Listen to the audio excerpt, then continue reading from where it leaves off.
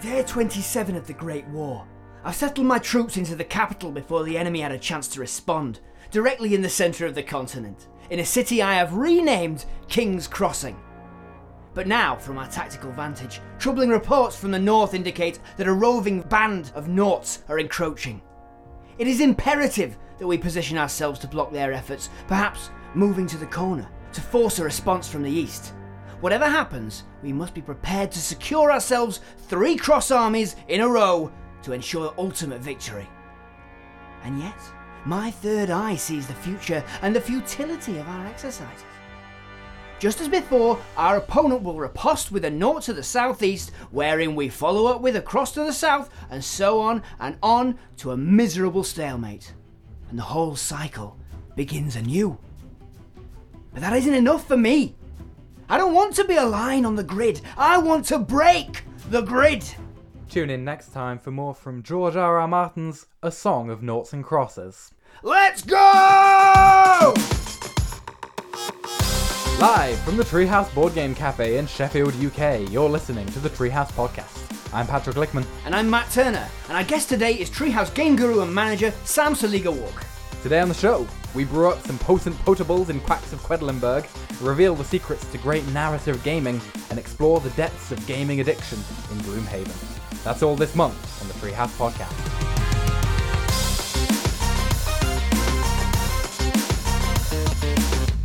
Hello, and welcome to the Treehouse Podcast. I'm Matt Turner. You heard all that in the intro.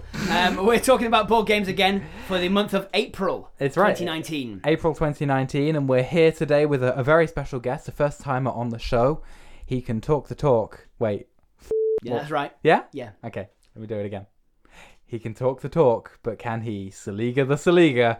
It's Sam Saliga-Walk! Hey, how's it going? Thanks for coming on the show, Sam. No worries. We're glad to be here. Glad to have you here in the cafe to record the April podcast. Fantastic. It's a lovely sunny day outside. The birds are singing. Yep. The boards are gaming. Yep. I don't know. We're in the staff cupboard, so I just...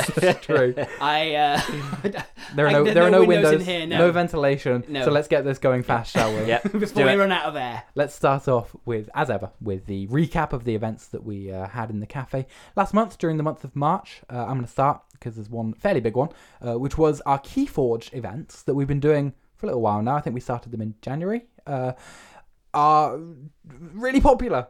Yeah. People like coming to Keyforge, it turns out, which makes me really happy. It is really, really good because it's like we've covered Keyforge before on the show A couple of times. but I never expected it to be like so popular. Yeah, to take so off many in this new way. people every week. Yes, which is fantastic. And so we've doubled up the events. We were doing one a month, and we were alternating between the Archon format and the sealed format. But now we're doing both of those every month. Every 2 weeks, there's a different Keyforge event going on. You can buy the tickets through our website. And like you say, Sam, if you're a brand new person to the game, if you don't know anything about it, it's the perfect time to come and play. Yeah, get a sealed. Go to a sealed one. Rip open a pack on the day. It is immediately a deck you can play with. It's crazy. And you are the expert in the world in that deck. Sort of. Because it's unique. You're the only person who knows how to play that deck. What else is going on, Matt? We had a wedding. We did. We had another wedding at the we did. at the treehouse. Yeah. It was beautiful. You looked great in your dress. Thank you. Yeah. It was. I thought your vows were a little, on the nose. Yes, that's because I did shout them into my betrothed's nose. Yes. No, I didn't get married, unfortunately, but some people did. Alison and Adam came for their reception. They were generous enough to share their special day with us, and we got to work that. I got to work the evening for that, and that was a nice time, actually. They were a lot of fun. Yeah, a lot of cool people, a lot of people who'd never been to the treehouse before, and there were games played. Lots of cheesy music. We had Werewolf Live on in a side room. Yes, John Gracie of Bring Them Home, if you remember that. of Treehouse Podcast fame. Oh yeah, Of course he was. John Gracie, who you presumably only know from the Treehouse Podcast, came down and did Werewolf Live, just as a private event, which was amazing. I'm definitely going to get him to do that for my wedding. Yeah, well, I would have enjoyed that. Jokes on you, Sam. You're damn already it, married. we're still trying to hash out the rules to the wedding-themed Two Grooms and a Boom. And finally, we had Solkun, our flagship D&D campaign, come to a close in its 4th season. Not the whole thing, but the 4th season came to a close. 4th of 5, getting close. Yes, we are nearly at the very end of Wow. the whole campaign, which is only a little bit terrifying. It is terrifying because, firstly, it means as writers, we've got to kick it off, finish it with a bang. Yeah. And secondly, it means that we are about to step into a new era of role-playing at the Treehouse, where anything goes. I'm just worried about the new names on the dinner tickets when I'm working in the kitchen every Yeah, you're not Thursday. going to know I who you're gonna be anyone like, is. who's this food for? Every Yeah, time. you've gotten to know the specific Oh, I know dietary... exactly what they want. I know all of the people's allergies, exactly what they want to eat. Yeah. It's fine. I'm not looking forward to it. Yeah, when you've got a year and a half Yeah. D&D campaign, Yeah. you tend to get to know the people who Yeah, you sure do. come to Yeah. it. Yes, so season 4 came to a close. It was Yeah. a really successful final session. Mhm. Everyone seems to have had a good time. We left them on a big cliffhanger, didn't we? yeah, We like- we couldn't not, could we? No, we're awful like that. Yes, we're All terrible good people. stories. Yeah, but we're very excited to move into the next phase of Treehouse Worlds of our role-playing arm. A little bit more about which at the end of the show, in fact. Mm. So I think that's all the events. I believe so. That's all the events last month. It's everything I've got written on my piece of paper. Let's hope that's exhaustive then, Patrick. In which case, Matt, what do we like after we do the events? What do we do next on the show? What do we normally do next on the show, Patrick? I don't have the format open in front of me, so It's my first time I've here. I don't know forgotten. what we do. Matt, you've been on the show 8 We times. do. We do. Literally every time. Yeah. We do. Patrick, Yes. I have some information to deliver to you. Okay. We do the new game of the month. Yes, that's right. Awesome. We do the brand new game that's hit the Treehouse shelves that you can come in and play right now. This one is our Tips Battle winner of the last month, and it is It is Quacks of Quedlinburg.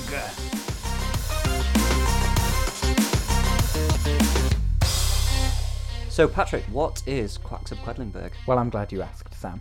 Quacks of Quedlinburg is a brand new bag building board game, or a deck builder if you are Matt and you hate to use the right word for things. Hey, It's hey, a new thing, Matt. It's Don't a new come thing. at me just because you've found a new way of jumbling up the bits that you're about to pull out of that. No deck. It is, in fact, a potion brewing game in which each round you will try to create a potion using ingredients out of a bag. You're pulling at random. You don't know what you're pulling, but you know what you've put in there. And each round you add more ingredients, more good stuff with more hopeful combinations of scoring massive points. Yep. But you've also got these nasty, horrible, explosive white ingredients, which if you pull out too many of, your whole potion will explode. It's a potion explosion, It which is what Yeah. this game maybe should have been called, but it came out too late. Yeah. Yeah, slight trademark issue. Yeah, so of course they went to the complete other end of the spectrum with Quacks Quacks of of Quedlinburg. Quedlinburg. And there's no ducks, by the way. There's no ducks So in you're it. still looking for the ducks. There's Yeah. no ducks. Matt's so bitter about this. I was so upset because, like, No one okay, else is looking for ducks. Why No, not? it's It's just you. Quacks. We know Yeah, what Quacks yeah, means, though. Yeah, everybody knows what quacks are. It uses the game uses the word quacks as like a old term for like physicians. Yeah. Like Yeah, you know. kind of those like snake your oil dad does about the doctor. Yes, kind of exactly. those snake oil salesman types, right? Who are just Yeah. making up some random potion and hoping for the best. And as we all know, the city of Quedlinburg is located in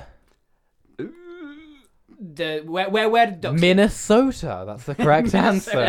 No, it's a fictional nonsense name. It's, Right, I see. they've just gone with. I the- just assumed it was in Germany. Yeah, that's a fair assumption. So the Ducks of Quindlington. So what do you do in the Ducks of Quindlington? Well, like I say, you pull out your potion ingredients, you fill them in, each of them is worth a point value, and you've got a little track that you're following around, and you're trying to increase your score, but you have to also choose the right time to stop. And so every turn, you're thinking, or you're sort of feeling in your bag, and you're like, well, I've got 6 here left, and you're sort of counting up because you know exactly what will cause you to explode, to go bust. Sure. And so you go, I've got a 2 that will make me explode, so I've got a 1 in 3 chance here, and you pull it out, and you're, oh, I did it, and you move on, and then the odds get a little bit harder, it shrinks, and you move, ever closer to the certainty of ruining everything. But the important part is that you get to buy new bits to put in your bag. That's right. There's this Exciting new ingredients that offer different special abilities and different mechanics every time. There's a whole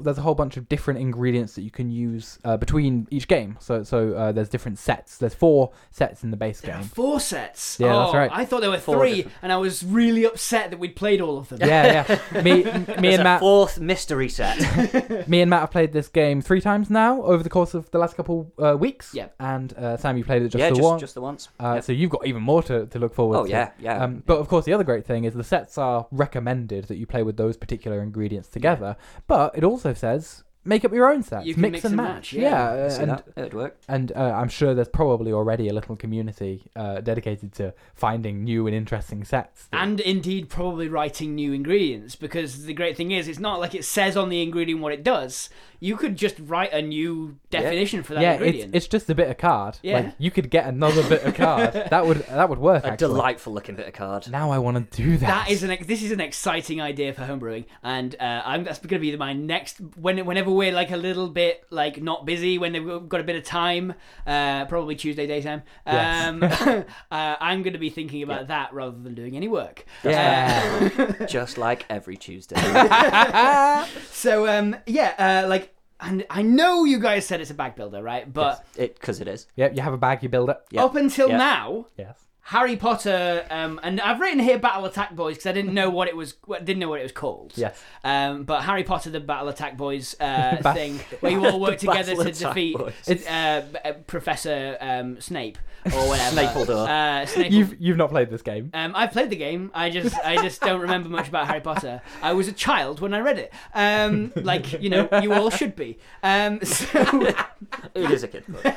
anyway, Moving hot slightly off takes track. aside, that was my best intro to deck building example, right? Yeah. I wouldn't have a problem introducing this people to Quedlinburg and going, yeah, this is basically how deck builders work. Sure. Yeah, it is. Because here's the thing, with Harry Potter, with Dominion, all that stuff, you're sort of you're going through your deck like, why are these like complicated and weird things that I'm going to buy later? Do I get those immediately when I buy them? All that stuff. Those are the weird questions that go through your head if you're just learning. In this, you immediately know that you want to put stuff into your bag, Right, Because it's going to kind of dilute the bad stuff. Yeah. Yes, There's a because- real tactile feel to Yeah. getting the ingredients and an immediacy to exactly what you're doing. Unlike a deck builder where you often have the opportunity to like permanently remove cards from your deck, so you're trying to slim it to the most efficient engine that you possibly can. Yeah. At the beginning of the game, your bag is just bad.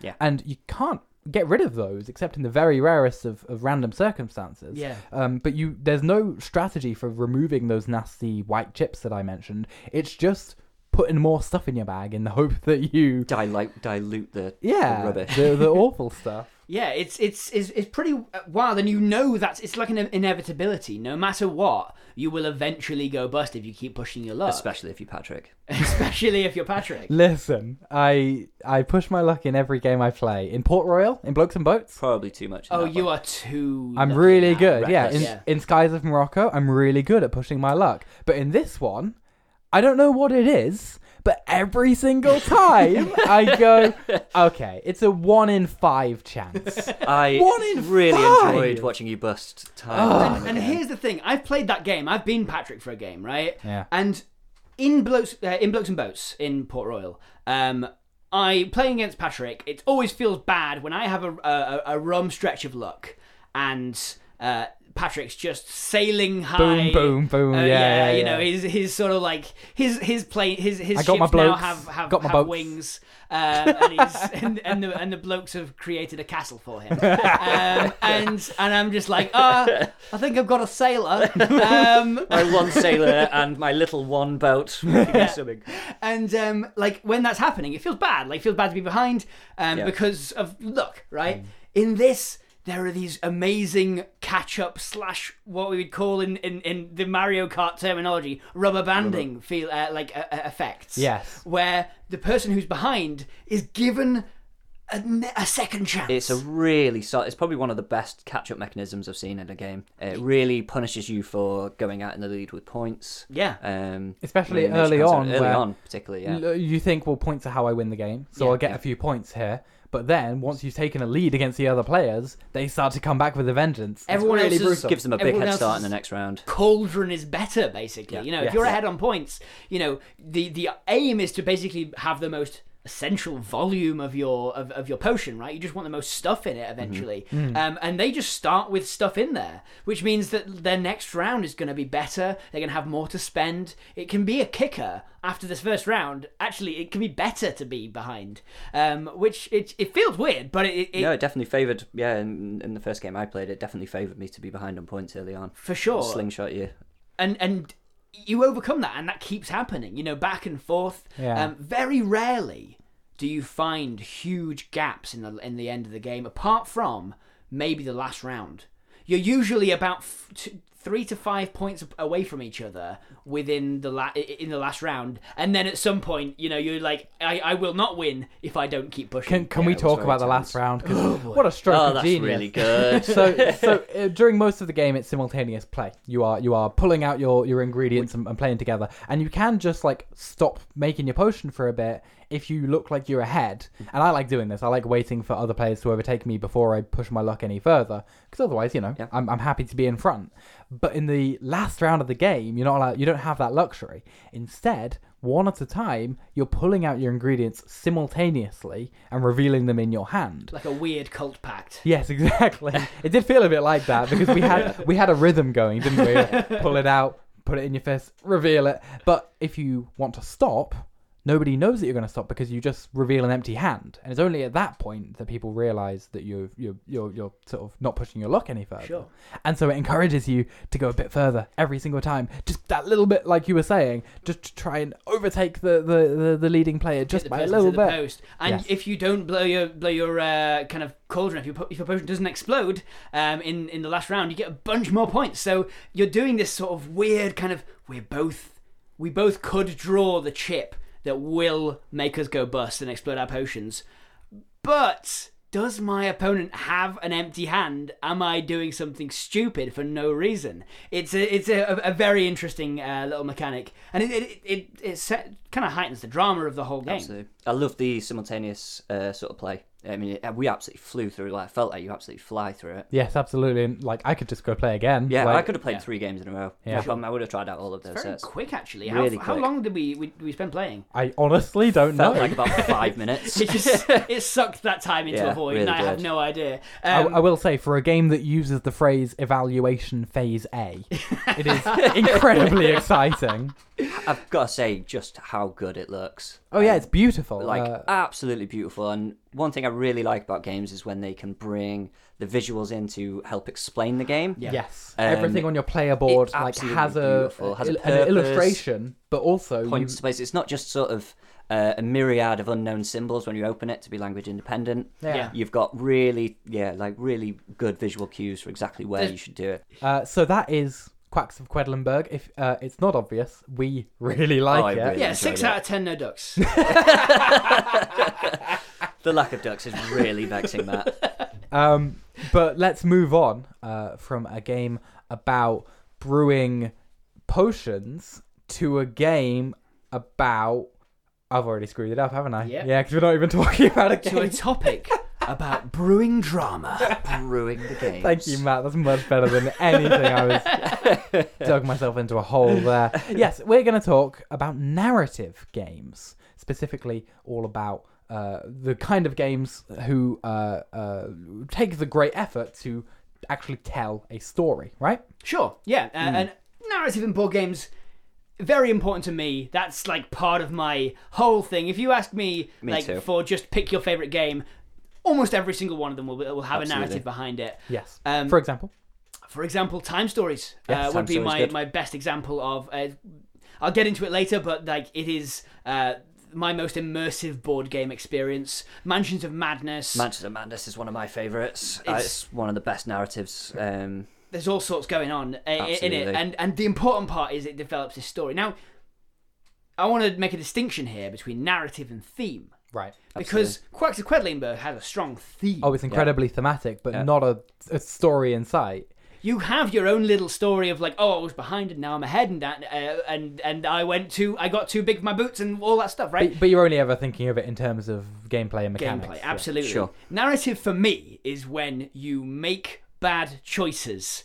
Is when you start stepping towards making completely non-logical, non-optimal choices. Yes. Because you are in the head of the story. And for example, role-playing games do this course. all the time. Now, we can't really talk about role-playing games because that's just the narrative version of gaming. It's different. But I want to talk about a game me and Sam played recently, which was Nemesis.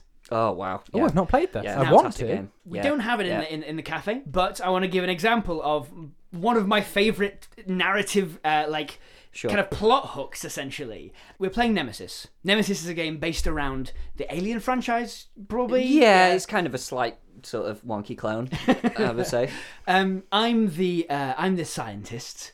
You were the. Oh, I enjoyed that. You were. Who were you playing? I was the captain. I was the Captain. sleazy captain who Yep. could send people around. And then we had. He wasn't sleazy in the description. That was Oh just no, how, I just that made was just him. how Sam was playing him. every time. Yeah. Joe was the pilot, Joe was his own man. I don't know what Joe was. and You never trust Joe in a game. and then Matt Arnold. All these people have been on the show. Was Useless. a security guard, a soldier, or something he was to fine. that effect. Yes. We're about to succeed in our goals, right? And the Alien, if you're saying it's like Alien, is not it's the game, right? There's not a Yes, player. yeah. yeah, no, It's a semi-co-op. You can betray each other, all sorts of stuff. Hidden can go on. objectives and yeah. We're about to achieve our goals. We've targeted Earth with our computer. We're about to go there. We're about to get in the stasis pods. We are about to. We've set all the engines up. It was a lot of work to get there, and everyone's trusted each other. Everyone And then has, Matt and then I got slimed. just at the last moment, I could have got in the stasis pod. Could have done. Yeah. I didn't. Could have No. been selfish. 'Cause I was me. like- I I was got like, in that stasis you know pod what? immediately. You know what I'm going to do? I'm going to stick around so that I can do a bit of an attack just before we Tried to be the hero. Everyone gets in. Why did you do Right? that? Because I want to help my fellow man. Yes. Okay. Me and Joe were in those pods. Straight away. Scientist. Maybe was I've got safe. some high-minded ideals. Yes. Next turn, in goes Sam. Yeah. In goes Joe. Only Matt Arnold is left behind. Okay. Right? And we've been journeying together all the way through. Sure. They'd been like the engineer crew. Me and Matt We had. Arnold had been doing a scientific mission to wipe out the aliens, like their eggs. Yes. Matt Very Arnold, scientific. They were there just punching eggs, Anyway, to move it on. making alien omelette. So I get hit by an alien and just happen to get infected. It's Oh. a very low chance of this Yeah, happening. there's a fair chance. Yeah, Don't we- fight the aliens hand to hand, Matt. I mean, you know, they have acid blood and All that stuff. We we were like, oh man, I've got to get this alien bug out of me before I go to Earth, right? So we're making. I have to make a last ditch run to the operating theatre to get it out. Oh, no. And then Matt Arnold, he could have got in that stasis. He could have done. He could have done. this is why I called him useless. So he decided to help. He did not. He's stuck with me, Oh no. and we all died. But No, we didn't. you two. I was lived. fine. Yeah, but the important part is we didn't take a bug back to Earth.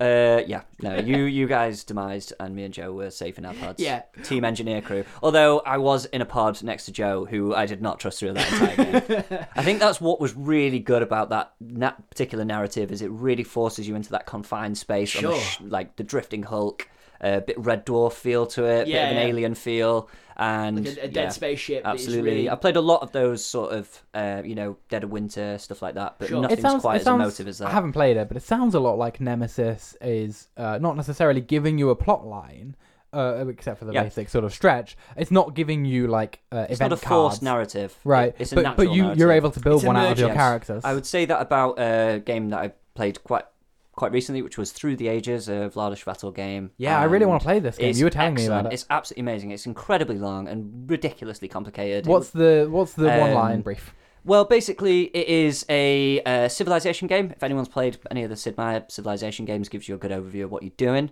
There's no map, and it's just basically a big, long line of cards, and you're slowly taking the technologies from the card and building up your own civilization, and it gives you this real feel for just the progress of time, and you're building up your own civilization in a really natural way. And the technology kind of gets more advanced. Exactly, as you go. yeah, you go through the ages, as it Ooh, suggests. like the game. Yeah, very well named. I get it. Yeah, wonderful sort of non-forced narrative, much like opposite of Mansions, but Yes, I was gonna. still very natural, narratively evocative.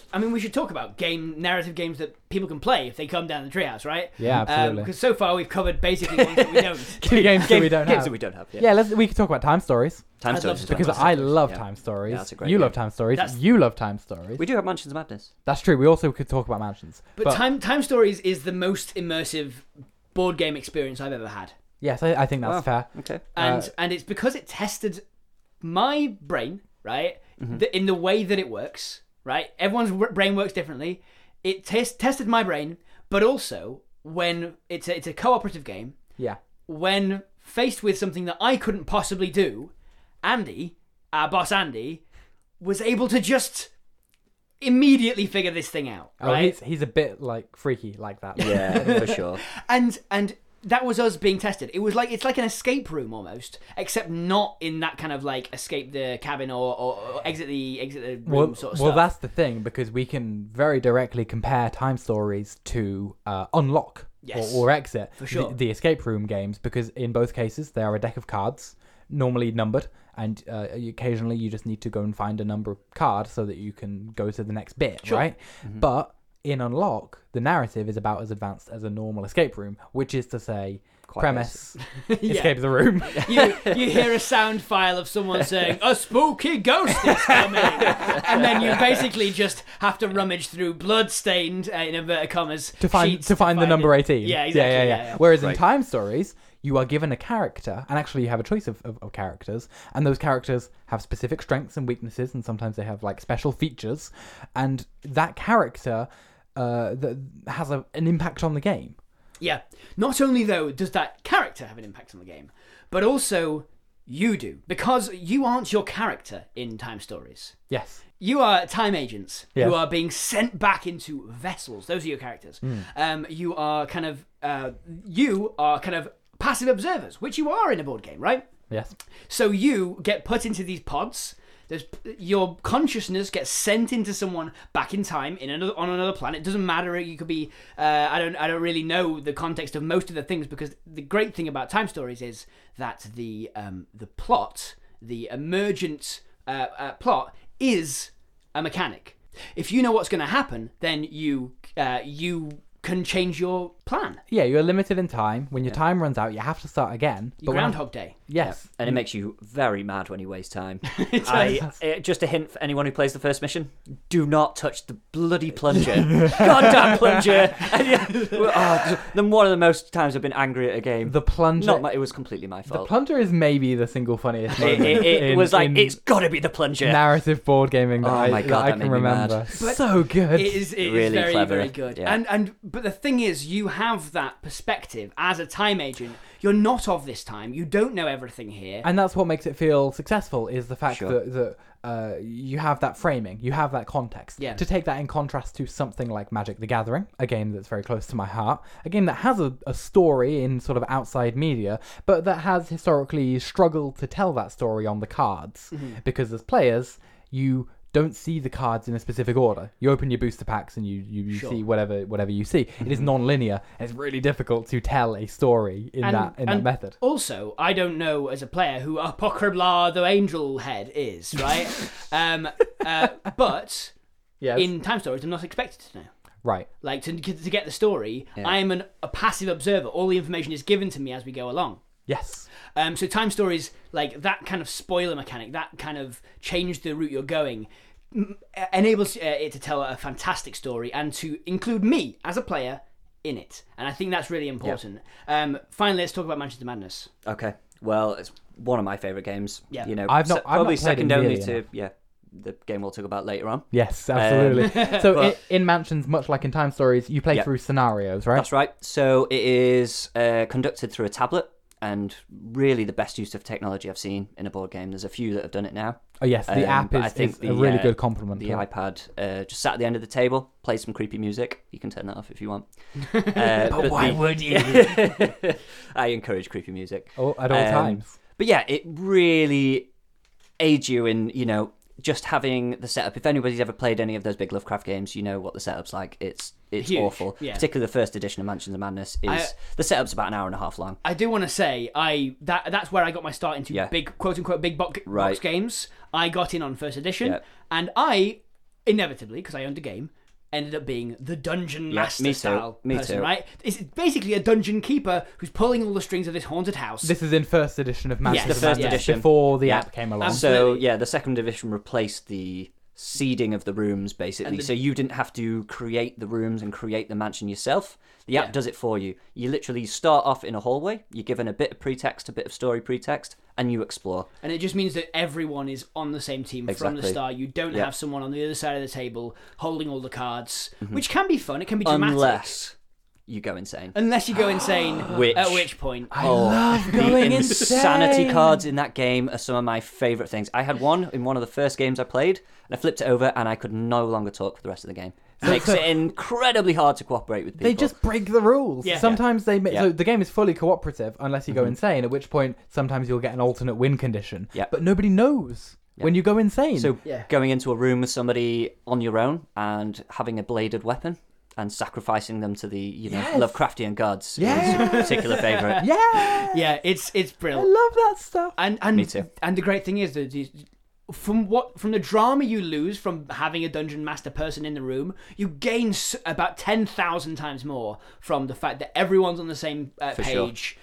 Anything could happen. You have no idea, and you're just exploring this world. But it never feels like you're playing the computer, No. as opposed to something like Pandemic, where you're playing the deck or playing the game. Sure. You are playing the story. Yes. The And narrative beat. story's sort of different every time as well, really, because the Even across layouts of the the same rooms are scenario, different. yeah. Even I played the first scenario 3 or 4 times, and it's been different layout, different positionings of stuff. You are focused on the board. You're not focused on the tablet, right? Right, yeah, you are yeah. reading Oh, yeah. what it says. Yeah. It's directing you to do stuff. But as one person is following those instructions, basically you're focused on The big what's in front of horrifying me. tentacly monsters that are Yeah, in front of you. which it's got some great minis. Yes. Oh, absolutely. Yeah. Bit of a pain to put together. Probably my only criticism. Yeah. You have to click them into the things, and it can be a little bit frustrating.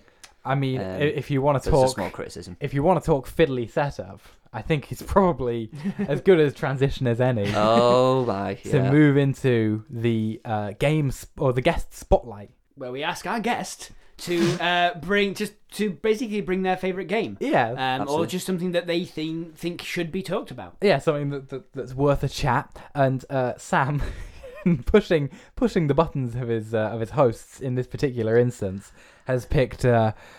Well, I think you should tell them, Sam. It's Gloomhaven. It's Gloomhaven. Gloom's Haven. All right, Oh Sam. wow! It's traditional. I have to ask you, what is Gloomhaven? So Gloomhaven is Good luck. an experience. It's like a drug. It is a giant board game that is a sort of how do I describe you? Yeah, you have left me with a challenge here. It's hard to describe. tough. It's an enormous box full of wonder. Start with the campaign. Yeah, you open it up and it's a giant campaign. You start off with a selection of heroes that you can choose from, quite a basic set of heroes, and you open up a board and you have several missions that you can select. And as a party, you create a party and found a sort of guild, I would say. Yes. And then you move mission through mission. Your hero progresses, much like a D&D role-playing scenario. Yeah, very similar. You make your Um, choices as to whether you team up with that character or betray them, or that kind of Absolutely, thing. yeah. Which jobs you take. Yeah. But it is incredibly tactical in the actual battles. Yeah. You So are- once you enter the missions, it's a card-based sort of combat minis game, with incredibly variable rules. Every different scenario that you go into has different win conditions. But different presumably- units, different. Presumably, Sam, much like Mansions of Madness, there's only, a dozen missions tops? Really not that many, right? Oh, I want to say there's over 150 missions. So many! Yeah, there is quite frankly a ridiculous amount of missions. And- I and mean, I played this game. I mean, me and Matt together, we played in one day 14 hours. 14 hours of Gloomhaven. We went through 4 missions in one day. And if that sounds to you, listening at home, if that sounds like something that you would never do, you're listening to Sam say we played for 14 hours, and you're thinking, I mean, I like board games, but I could never play. You could. You could. You really could. If you played Gloomhaven, oh my god, it's okay. We're starting to sound a little bit evangelical. Well, I want to talk about like the specifics. Okay, so you spoke about the board. Okay, I want to describe the board that you get when you open Gloomhaven. Go on, and then. it is a map of a city Yeah, and the and surrounding surrounds. area. Yes. Okay, it's just Pretty- a city, and nicely rendered. Nicely, you can see the various areas of the city, and then it's bigger than that. You've got mountain ranges, you've got streams, swamps and seas, and It's very much the first page of a fantasy. It looks novel. like it's a Tolkien book, isn't it? It's that kind of layout of a Tolkien map. now imagine the game tells you to put 4 stickers on it, in Love places stickers. that's kind of designated by numbers. Yes. You put these stickers on, and it tells you those places are places you have missions. You have been asked Delicious to go to those missions. places. Okay. Yes. Once you finish one of those missions, the game might well ask you to put 3 Yeah. more stickers on the board. And you go, hold on, I have 7 choices.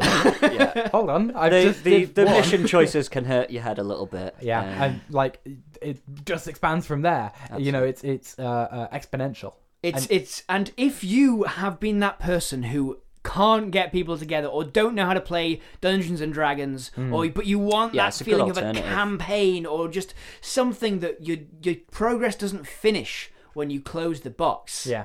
That for me is so hard hitting. Like I, for years and years and years, and still to this day, yearn for D&D campaigns that go on for years. Yes. You know, that like We're getting there with Soul Calibur. we are But getting there. even then, Even then. that's a fraction of the kind of work that goes into a Gloomhaven campaign. I dread to Absolutely. think how long they worked on it. Why did you pick this for your guest spotlight game, Sam? Well, I guess because a lot of the time with board games, we have a habit, I think, of playing something once. And because there's so many good games out there. Yeah. Nothing like Gloomhaven has ever made me want to come back to it more. Right. Yeah. When you've you got a finish shelf one- of like 500 This games. is it. I have 100 games at home. Yeah. But I want to play Gloomhaven 10 times more than anything else. I mean, it's number 1 on Board Game Geek for a reason. That's true. Yeah. It's that like constant thought about it. When I finish playing Gloomhaven, I think about playing Gloomhaven. So Yeah. let's talk about that loop. We've talked about the loop for on the wider world, right? The story, the choices you're going to make, the fact that your choices and the outcomes can change based on what character you are, and your reputation in the city. But let's talk about the missions themselves, because they're so concise. Like Gloomhaven as a game would stand on its own without that structure. Absolutely. If Yeah, it as was a just a set of tactical missions. Yeah, it's a tacticals minis game. Yeah, it's really, it's card based and But it's card based in such a cool way. fantastic. Yeah, You have a set of like powers, right? yeah. So basically, you have a hand of cards that is based on your character, and you have access to all of these cards. So my starting character, for example, is a big man made out of rocks. Big rock boy. And he's great because he's a big dumb rock man, and all his cards have big dumb rock powers. He's big, he's strong, And and you he throws walk forward, rocks at and he loves rocks. He loves rocks so much, and he plods forward and throws rocks with little regard for his safety of his companions. He's the only character that does damage his other friends. you. Yeah, he just hurts everybody. As He far doesn't- as I'm he doesn't aware, care. He just loves I rocks. enjoy that. Yeah. I kind of enjoy that. It's the cards, while quite simple and have just text printed on them. Yeah. But what I really like is the system is you pick 2 of your hand of cards, and all of the cards in the middle have a number, which is your initiative, and you can choose which of those cards is your initiative, and it sort of decides how fast you go. And you're allowed to play the top half of the card and the bottom half of the card. And they're separate actions, Yeah. but they've so cleverly designed like which actions you're most likely to see on a top card. So it's rare to see somebody moving on the top half of their card. Now, this is quite Absolutely. abstract. Basically, it means that you will usually, because you're playing 2 cards per turn, you will usually move with one side and attack or do something funky. Or with throw some rocks. With the other side. Or throw some rocks Throw some with rocks, the always. other, right? with the other card. The cool thing is that the cards all have a numbered initiative on them, so your compatriots, your cooperative compatriots, might end up going before you, taking the space that you wanted to land on, and then you've got to think on your feet. Yeah, so you've got to be aware that you have limited information that you can pass between your teammates. Right, you so can't, the you initiative can't say, I'm going to of go on turn 48. exactly. You can say, I'm going to try and go relatively fast, and I'm going to go hit that guy over there with some rocks. I wouldn't say I dislike that part of the game necessarily, but I would say that it is slightly clunkier than everything else that goes on. Is this really? idea of like, how fast are you going? I'm going to go relatively fast. I'm going to go fast-ish. I see what I'm you going to mean. go slow for me, which actually I don't mind that, but because you're not allowed to literally say the numbers, it feels a little like you're working against the game when you Absolutely, when you're trying yeah. to, Sometimes make you have that to happen. kind of try and curtail how much information you're giving and Yeah. you set yourself a limit. And I think obviously playing the game for so long, that gets a little bit looser, You especially get a when you're secret little language getting going hurt. on, sort of Absolutely, like it starts absolutely. to- And knowing your teammates and knowing their abilities, which happens really quickly Yeah, if you as you play a build big your long team. mission, is that you kind of get a feel for how they're going to act and what they can do. Which again replicates the feeling of a D&D of campaign. being Sure. part of your party. Absolutely. You meet as strangers and you begin to work together. I also love, you mentioned your rock boy. We don't want to talk too much about all of the characters because Well, part of the fun is the discovery. opening, the discovery of the game, obviously, but the opening 6 characters, they're going to be the same for everyone. Yes, that's right. So you've got the Spellweaver, which was my first character. They're like a crystalline creature. They're quite frail, quite fragile, but they do have the potential to sort of manipulate the elements and deal massive damage. There's a big, strong brute who just charges into battle and just sort of protects all his friends. There's the Sneaky rat boy sneaky rat boy, the who mind likes thief. grabbing money. Yeah, The mind thief. great. They control other people's minds. There's the human scoundrel, which Scumanhandle. Yeah, the teleports behind you and stabs you, kind of. we've mentioned Ash before has been on the show. Ash's character is a human scoundrel that they imaginatively named Scumanhandle. And then there's the artificer, the nerd, basically. What's he called? The Tinkerer? The tinkerer. I mean, I can still remember one of the times when we played Matt, and again, it was just that evocative narrative of that is me standing in the door as my big rock man, obviously throwing rocks, because why would you do anything else? and the other two looted the rest of the rest of the money. rooms. But Matt was just injecting me in the back, healing me with his little healing syringes while I threw rocks at the enemies. And it was so evocative. It was really amazing. It's those sorts of stories that Yeah, you get out of this for stuff, sure. and it's what brings you back every time. And that weird puzzle of the combat and the fact that when you use your abilities, when you've used your cards, there's a slow trickle of these as they start to, when you need them back from your discard pile, Yeah. you got to lose one. Your character wears out. a little Absolutely, bit. yeah. It sort of indicates your stamina. Your hand of their- cards is your stamina, and Their bag your- of tricks slowly Absolutely. depletes. So there's an unrelenting pace, even though There is. it's quite a long game. It really even- drags you through. It does, and you're constantly feeling like, if I go into that room and get that treasure chest, we might not succeed because we're running out of stamina.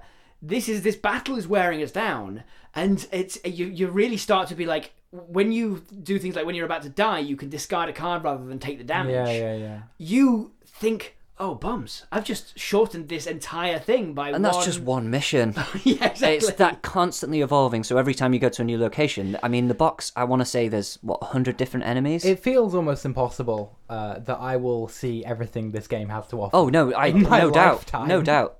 Which there's is planned wild. expansions. Yes, and the expansions are like the size of the game. Wow, I How? don't understand how I anyone has think enough children, time. how do you do that? I mean, we played for 50 hours Yeah. in our campaign? Yeah. And We it haven't scratched is. the surface. We've unlocked 2 characters out of, I want to say there's 20 characters in the box. Something like that. Yeah. Now, I will say, with 4 players, this thing takes, maybe, was it like 4 hours? It's a Oh, a what, whole per day of a scenario? game, yeah. Oh, with setup, 3 hours. You 3 can play a hours, mission yeah. in a couple of hours. Sure. The I have heard setup's it. a little heavy. I have heard it recommended for couples or people who live together. Yeah. Because with only a couple of people, turns move faster. You can get through more scenarios, and I've met couples who have finished the game.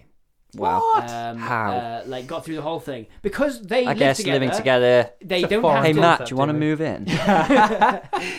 You've got a little one on the way. I don't need any of that. Damn it. But like, what I want to say basically is that with 4 people, because 4 is the maximum number of players at once, although you cannot have people, as I said, as we said before, you have different characters. You can have people jumping in and out of that. Yeah, a sort of roster. Yes. It is sometimes difficult to get those people together, like it is in Dungeons and Dragons, right? Yeah. Getting a group of people to come together for that long. Not a week with the goes setup and by. stuff. Not a week goes by where Matt doesn't say to me, "When are we playing Gloomhaven again?" And I have to say, "Oh, next week." And I believe it. In my heart, I believe it. I want it to be true. Yeah. But how do we find the time, Matt? Where do we find the How time? do we We've got do a it? podcast to run. Exactly. I'll be honest. I've been planning Gloomhaven sessions since I bought the game, and not half of them have come through. But man, I wish they had. this is the crux of Gloomhaven, isn't it? It is. It's drug-like. It is a long ass game. It is exhausting. It's draining. It's fiddly. It's slow. But not a single playthrough of any board game that I have played since buying it have I not thought about my next Gloomhaven game. Yeah. Have I not been thinking about the next time I play this game? This gigantic, impossible game. I love it so much. To the point where I look at big box games and I look at I've backed the Everrain on Kickstarter by Grimlord Games, who are in the cafe we will talk about in a bit. Yes. But they're coming to demonstrate village attacks. But I backed the Everrain. It's another similarly campaign-driven story narrative kind of thing, and I don't know if I'm going to get the chance to play it. Because there's going to be so much more Gloomhaven to do. Yeah, Can we maybe just replace some of the Gloomhaven standees with some minis from Everrain, just so I feel like I'm playing?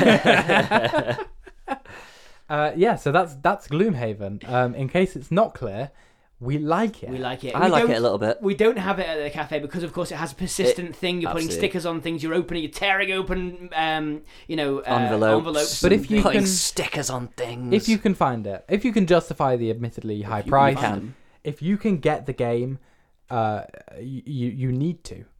Yeah, you should have it in your life. If you haven't, go get it. You just need to. It's a big deal. It's a big commitment. Yes. And it is big amounts of fun. Patrick, it's time to talk about the events for the upcoming month. Matt, I would love to. Well, then do. Oh, okay then. All right. Well, we can start with just mentioning some things that we're doing in the role-playing arm. I teased this earlier. Unfortunately, everything I'm about to mention is already sold out.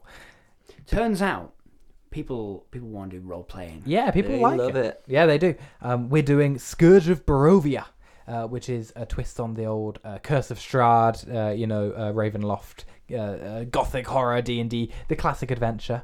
Sure. James Delaney, our mate James Delaney, is running it. It's going to be a 4-part adventure running over April, and 6 brave heroes are going to enter the castle and try to defeat Strahd. It is when we say it is a classic adventure. This is going back to AD&D, like old the as hell. Roots. I don't know D&D very well, and I know what it is. Yeah, that's saying something. The roots of D&D. Although I think, thankfully, James Delaney being quite a wise man and a good DM, updating it slightly for modern audiences. Oh yeah, no, we're not doing like Save or Die. Yeah, no, that'd be harsh. Yeah. We're also doing the Game Master School, which I'm very excited for. This is where people can come along and learn about running games like we do. Again, sold out, but that's going to be a 4-week course, and there's been a lot of interest in that, so that might be something that we just run again, maybe over the summer. I would be interested in attending it. Yeah, absolutely. We've got tons of interest for that, so I can imagine that happening again. Yeah. So also, Matt, there's a bank holiday coming up, right? There's Easter Monday. It is. That's Monday, the 22nd of April. Is a bank holiday Monday. Did you say Monday? A Monday. We'll be open on a Monday. No, Matt. I think you're mistaken. We're closed on Monday. No, there's one. Oh the my banks God. are on holiday. We've got to make room for them. I'm afraid. So the banks, I don't know if you guys know, take up quite a lot of space. Yes. We've got to bring in all those lock boxes. Yeah, we're going to be open for a whole other day. Yeah. Working hard. However, we will be closed the Tuesday after, so on the 23rd. Yeah. So if you're planning any events or parties or whatever you want to do and come and play board games, the Tuesday we will be closed. That's right. Yeah, We will and not be sure to book in advance over that weekend because we're expecting to be very, very busy. Yeah, long weekends we tend to fill up, so get in there ahead of time. What else have we got, Matt? We have Blood on the Clock Tower. If you enjoy social deduction games, then this might be for you. Blood on the Clock Tower is basically an upgraded version of Werewolf. It's Werewolf, but more. You might have heard of it recently. It's getting a bit of buzz. Their Kickstarter campaign is in full swing. And I can't tell you just how big that box is. It's enormous. It's enormous because it folds out to be like a cabinet for whoever's running the game. Yeah, it's a whole thing. I mean, you're going to have to come and see for yourself, right? And at the event, which is on the 14th of April, that will be when we're running Blood on the Clock Tower. And someone will be coming up to demonstrate the game before it's even released. Yes, you can come and get a preview of it, and then if you enjoy it, you can back it on Kickstarter and get your very own copy. If it goes well, and actually, I mean, I'm very excited for it. I'm anticipating that it will. And there's a bit of a hunger for this. We might just do more regular events for it because it's a big game. You need a lot of people to come along and play it. So we might try and make it a regular thing if we can. Sure, but make sure you, because obviously it is a game with a lot of buzz around it. It is a preview event, so do make sure you go over to the website and get some tickets because the tickets are only £5. But they basically members do get the discount as you would for your regular cover charge. So make sure you go over there and book ahead because I anticipate that people will want to be playing that as well. And finally, this is a packed month. Last but not least, A lot going on. there is One Night of Dread. What's that all about, Patrick? Well, it's a role-playing game, Matt. You've heard of role-playing games? I think I'm familiar somewhat. It is a horror role-playing game, but it's being run a little bit differently. Rather than everybody being sat around a table, it's kind of a theatre show. You're going to come in and watch some guys play it. There's a team of 2, Smoking Guns Theatre, and they're going to play the game as their characters, but whenever they need to make a risky decision, they'll be consulting the audience on how risky they should take it, and that might decide whether they live or die. That sounds pretty spooky. exciting, yeah. I'm very Pretty excited for that. spooky. I'm gonna go and watch it. It is part theatre show. It's our first sort of theatre style thing that we've done. It's interactive. There's a big dramatic Jenga tower that you need to pull blocks out of or you die. But yeah, they'll be spinning a story, sort of improvisation kind of thing.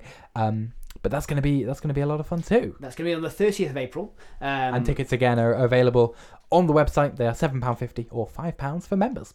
And that starts at 7:30 that night. So make sure you've got the whole evening off because it's going to run until we close. What an April, Matt. That's Busy a packed, old April. That's a packed month. Let me tell you something about April. Mm-hmm. It's a lot. It is quite a lot. April's always been a lot, and you know to miss out on half of this stuff, you'd be something of a fool. Incidentally, I will be away a couple of weekends. Yeah, me too. You April fool. Oh, I see what you did. Yeah. You made a little joke, haven't you? made Yeah, a I made a joke. little tiny joke. Oh, wow. Popped it in there. Nobody noticed. Yeah. And then so I called everyone's attention to it. Okay, thank you. Good job, Matt. Thanks, Sam. All right. I think that probably will do it for this episode of the think so. Treehouse Podcast. Thanks very much for listening, everybody. I hope you've enjoyed our gushing about Gloomhaven. And Only a tiny bit of gushing. gushing about narrative games preceding the talk about Gloomhaven. And the gushing of Quacks of Quedlinburg We like games a preceding the lot. narrative. We do like games. I like a lot of games. I like games. games so much, we should make a podcast about Maybe them. we should start some kind of show on the internet Yes. about them. Maybe there should be a business wherein there's just a huge collection of them that you can go and play at any time. We have to stop this podcast or Yeah. it's just going to become a whole thing. So we'll see you guys at the cafe sometime over the next month. If not, we'll see you in May. Bye, everybody. Bye. You've been listening to the Treehouse Podcast featuring Matt Turner, Patrick Lickman and Sam Saliga-Walk. The producers were Matt and Patrick, and the theme tune was by Custom Phase. The views expressed on this podcast are those of the speaker and nobody else.